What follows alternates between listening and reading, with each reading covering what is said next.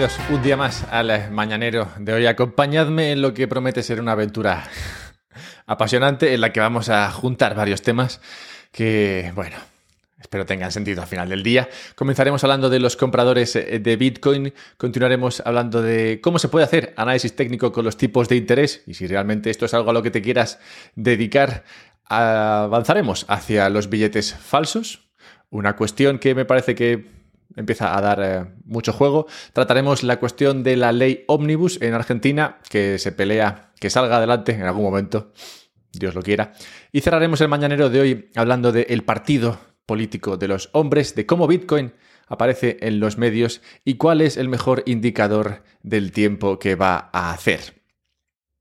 Todo esto de alguna manera acabará relacionado con Bitcoin y el dinero, así que bueno, como he dicho, acompañadme en esta aventura a los compradores de Bitcoin. El ETF de Bitcoin, como sabéis, nació para permitir a abuelos y fondos de inversión un vehículo legítimo y sencillo para ganar exposición a este activo. Muchos bitcoiners lo vemos como un paso inevitable en la adopción de Bitcoin, que conforme pasa el tiempo, pues cada vez es mayor.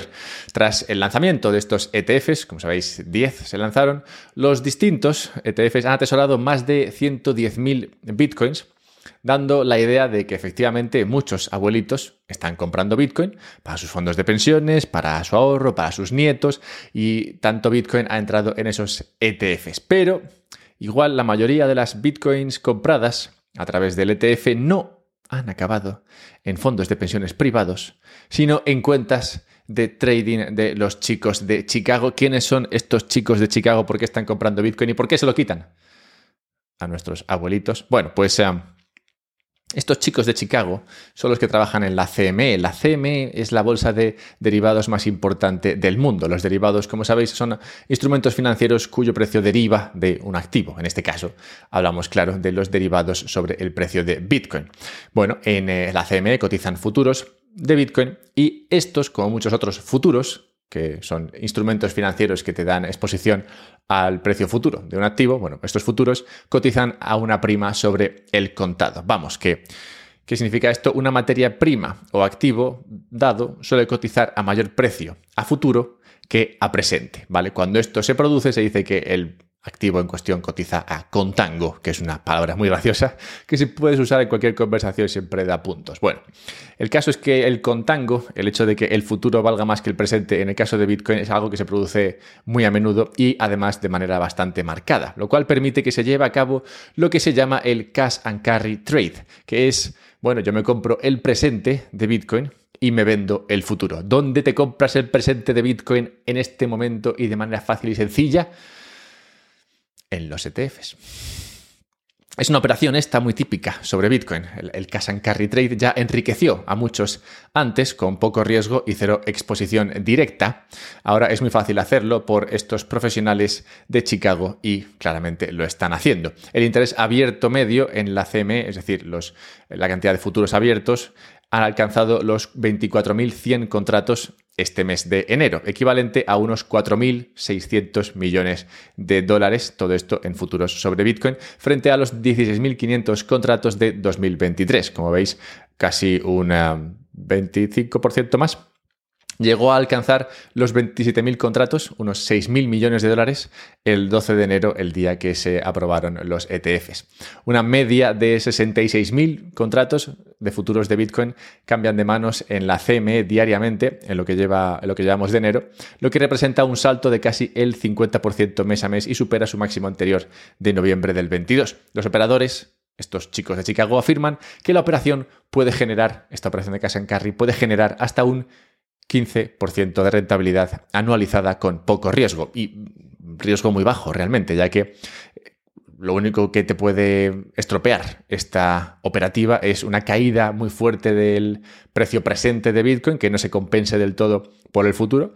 Puede venir otro riesgo por parte de una subida fuerte del coste de financiar la operativa, que esto sí puede ser una cuestión más a tener en cuenta, y en general el riesgo a que los precios no confluyan en el futuro por alguna razón. Pues en esta operativa lo que haces es con el cash compras el presente, con el carry vendes el futuro, te llevas la diferencia siempre y cuando el precio del presente confluya con el precio del futuro en el futuro. Vale, esto es un poco como las películas esas en las que pasas del pasado al presente al futuro. Siempre es un poco lioso, siempre hay algún agujero, pero bueno, esta es básicamente la idea. Y esta rentabilidad del 15% anualizada que se puede generar ahora mismo con esta operación con bajo riesgo, como digo, estaría apoyando fuertemente esta operativa que se puede ver como negativa. Porque realmente estos chicos de Chicago ni son bitcoiners, ni son holders, ni leches. Simplemente compran y venden, se exponen cero al activo y se guardan la diferencia. Pero también se puede ver como algo positivo, pues estos chicos lo que están haciendo es incrementar la liquidez del activo, en este caso Bitcoin, lo cual permite que muchos otros inversores, abuelitos, sailors y los que sean, puedan comprar Bitcoin de manera más fácil. A mí, como sabéis, me gusta verlo siempre como medio lleno el vaso. Al final lo que importa es que hablen de ti, o en este caso lo que importa con Bitcoin es que lo compren y lo vendan, pues al final así entra en más bolsillos y se habla más de ello, que es lo importante. De quien van a hablar mucho esta semana es de Powell, Jerome, el jefe de los tipos de interés americanos, que esta semana curiosamente va a pintar menos que su colega del Tesoro, Janet. Bien. Normalmente es al revés, pero se espera que esta semana tenga más impacto lo que diga Janet Yellen que lo que diga Jerome Powell al respecto de los tipos de interés en Estados Unidos, que se espera que no se muevan. Y es que Janet no va a hablar de tipos de interés, Janet va a hablar de cómo se va a financiar el gobierno americano en los próximos meses. Un temazo que tú dirás, no hay cosa más aburrida. Bueno, esto es un temazo. Antes a nadie le importaba un carajo, pero ahora esto es muy importante. ¿Por qué? Pues, si recordáis, que es que hay que hacer memoria siempre. Hace unos meses dijo Janet que se iba a financiar con letras del Tesoro. Es decir, que Estados Unidos no iba a emitir tantos bonos, sino que iba a emitir más letras del Tesoro, que son bonos también, pero a corto plazo, que caducan, digamos, vencen en 1 año o 2 años. Y eso permitió al mercado de bonos americano, al mercado de bonos a largo plazo, subir. ¿Por qué? Pues porque como iba a haber menos oferta, como Janet dijo, oye, no voy a vender más de estos, voy a vender más de los otros, pues entonces esto permitió al mercado de bonos subir. Y de hecho, el mercado de bonos subió. Pero ahora mismo, tras unos meses de hacer esto, de financiarse con letras, con bonos a corto plazo, el 20% de la financiación del gobierno americano está ya en letras, lo que es un punto de inflexión en el que normalmente el Tesoro americano suele decir, bueno, va, ya igual hay demasiadas letras de estas, vamos a empezar otra vez a emitir bonos a largo plazo, y esto es lo que se espera que diga Janet. Janet va a salir ahí a la palestra y decir, oye, voy a vender más bonos a largo plazo o no voy a vender más bonos a largo plazo y cuántos pienso vender. Esto antes, como digo, a nadie le importaba una mierda, pero ahora es muy importante porque Estados Unidos está vendiendo bonos como si no hubiese un mañana. Y cuando decidió no vender más bonos a largo plazo, esto permitió, claro, menos oferta, sube el precio. Pues si ahora se planta en lo contrario y dice, no, ahora voy a vender un montón de bonos, pues claro, mayor oferta, menor precio, lo cual tendría un impacto en el precio de los bonos y, por tanto, también en los tipos de interés. El mercado ya se está preparando y los tipos de interés a 10 años, que se esperaban antes al 3%, están subiendo al 3,5%. Un último repecho que en ocasiones anteriores se ha cargado la economía. ¿Por qué digo que esto es un repecho? Bueno, pues porque los tipos estaban muy altos, en el 4 y pico, bajaron al 3, lo que los tipos de interés que pagaban los bonos a 10 años, y ahora están, pues eso, en esa última subidilla, de repente bajas al 3 y ¡ay! Te queda otro repecho, subes al 3,5. Y ese repechillo, que parece poco, se cargó economías anteriormente. De hecho, esto pasó en el 2000, en el 2007 y en el 2018, años en los que la economía en ese repecho gripó. Bueno, esto tendrá un impacto en el mercado y también tendrá un impacto en el dólar, que es otra parte afectada por lo que sea que pase en el lado de los bonos y que de paso afectará a Bitcoin. Por lo general, Bitcoin no suele hacerlo muy bien cuando el dólar sube. El dólar fue la primera divisa en prever una bajada de tipos en Estados Unidos y ello empujó el dólar a la baja. Ahora que las otras economías también prevén bajadas de tipos y que Estados Unidos, las bajadas de Estados Unidos pueden no ser tan marcadas como el mercado espera, el dólar podría ganar fuerza, de hecho ya lo está empezando a hacer, y Bitcoin sufrir en el corto plazo debido a esto. También es posible que el fiat suba de precio frente a otros activos porque empieza a haber menos. Y es que el número de billetes de euros el número de billetes en euros falsos en circulación repunta por tercer año consecutivo tras la pandemia en 2023, pero sigue en mínimos históricos, tristemente. El año pasado se retiraron más de 450.000 billetes falsos en España y 7 de cada 10 fueron de 20 y 50 euros. Al final esto, si haces la cuenta, son unos 15 millones de euros. Es poca cosa. No obstante, el poco impacto de esto, Hacienda avisa de multas de 2.500 euros. Es muy bueno esto. Multas de 2.500 euros para los pagos en efectivo que superen los 1.000 euros, lo cual pues claramente le quita las ganas a cualquiera. Un anuncio que se vio con alegría por algunos. De hecho, un chico en Twitter, Francisco Núñez, decía: hay que avanzar hacia el fin del dinero en efectivo. Y yo estoy con él. Hay que avanzar hacia el final del fiat. No tanto del dinero en efectivo, pero sí hay que avanzar hacia el final del fiat. Una tendencia interesante que nos podría acercar hacia ese final es otra tendencia vista en Twitter esta semana, y es que se está llevando a cabo un movimiento de perderle el respeto a los euros, perderle el respeto en el sentido de pintarles cosas, poner mensajes y cosas así en los euros, pintar ahí garabatos, un poco como meter NFTs en sats de Bitcoin. Me parece una tendencia esta que le quita un valor espiritual al euro, al billete, le quita un poco de respeto al dinero fiat, que al final no es más que un dinero dado y que se asienta principalmente en el respeto por el Estado y por la ley que lo hace legal. Así que toda falta de respeto es bienvenida. Y tratando de hacer legal la falta de leyes o hacer legal la desregulación, se encuentra Milei en Argentina. Esta semana está tratando de sacar adelante la ley Ómnibus, un debate que se ha pospuesto en el Congreso a mañana, miércoles, haciendo que el miércoles venga lleno de cosas y hoy, pues la verdad, quede un poco cojo de anuncios. Aunque se dice que este debate para sacar la ley Ómnibus, desreguladora máxima de Argentina y del planeta, podría durar 35 horas, lo que nos llevaría al jueves, pero que no me parece mala táctica, pues al final se encuentra con un Congreso antipático frente a estas medidas desreguladoras. Entonces yo creo que si eso lo alargas a 35 horas hasta que esté todo el mundo ahí desmayado, pues igual al final te ayuda a que voten lo que sea para salir de ahí. No sé. En cuanto a tácticas, me parece aceptada o aceptable. Todo esto, además, en un clima de quejas que no solamente se centran en el Congreso, sino también fuera. Hay un montón de gente quejándose de esta ley, pues porque supongo que les gustaba mucho lo que había antes en Argentina.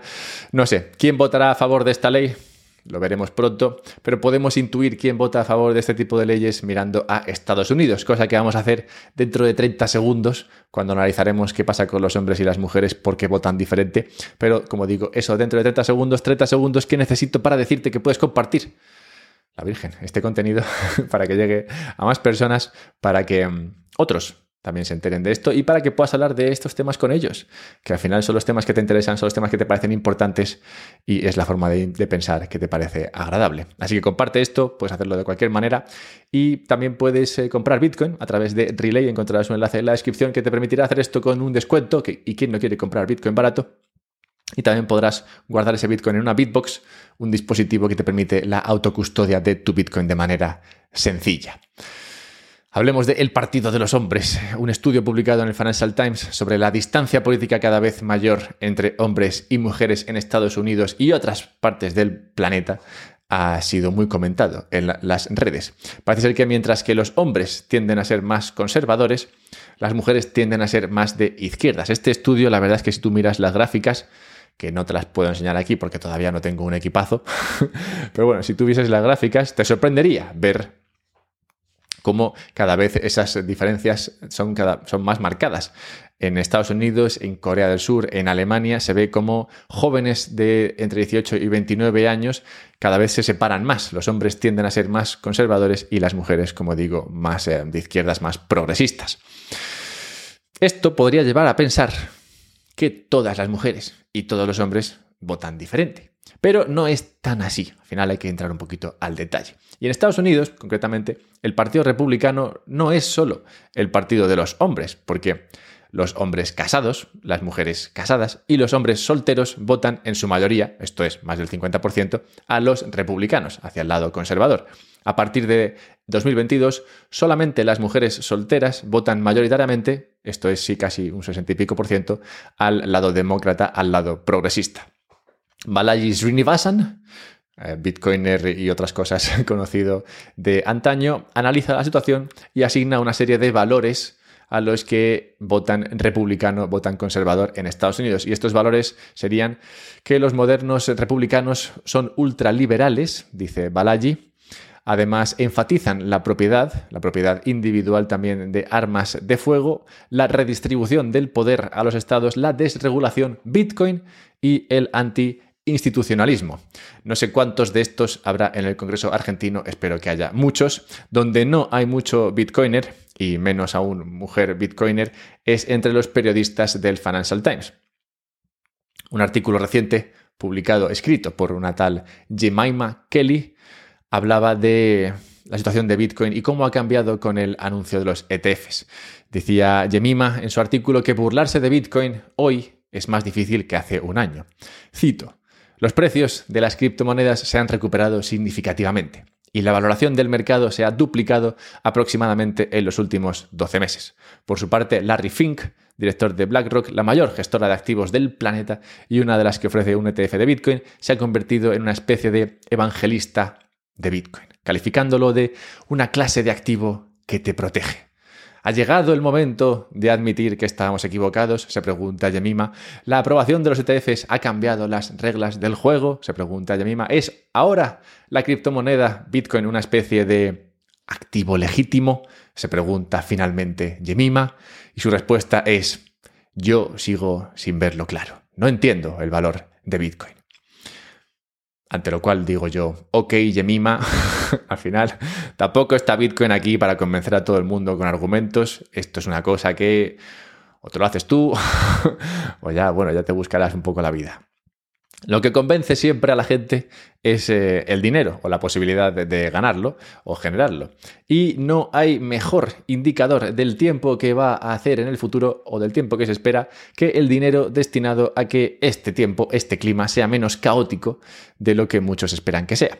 ¿Cómo podemos valorar esta cuestión? Bueno, las ventas de fondos de inversión centrados en el clima han caído un 75% en tan solo 2 años. Estos fondos atrajeron 37.800 millones de dólares de nuevos inversores en 2023 frente al récord de 151.000 millones de dólares en el 21. El año pasado fue el peor para las entradas netas desde 2019, cuando se intensificó el interés por las inversiones verdes, interés que parece que ha desaparecido. Y es que también parece que los inversores están perdiendo el apetito por invertir en lo que ellos esperan sea un clima mejor. Mi visión a este respecto es que si se esperase un tiempo tenebroso o si se esperase que el clima iba a destruir el planeta, pues se invertiría en ello.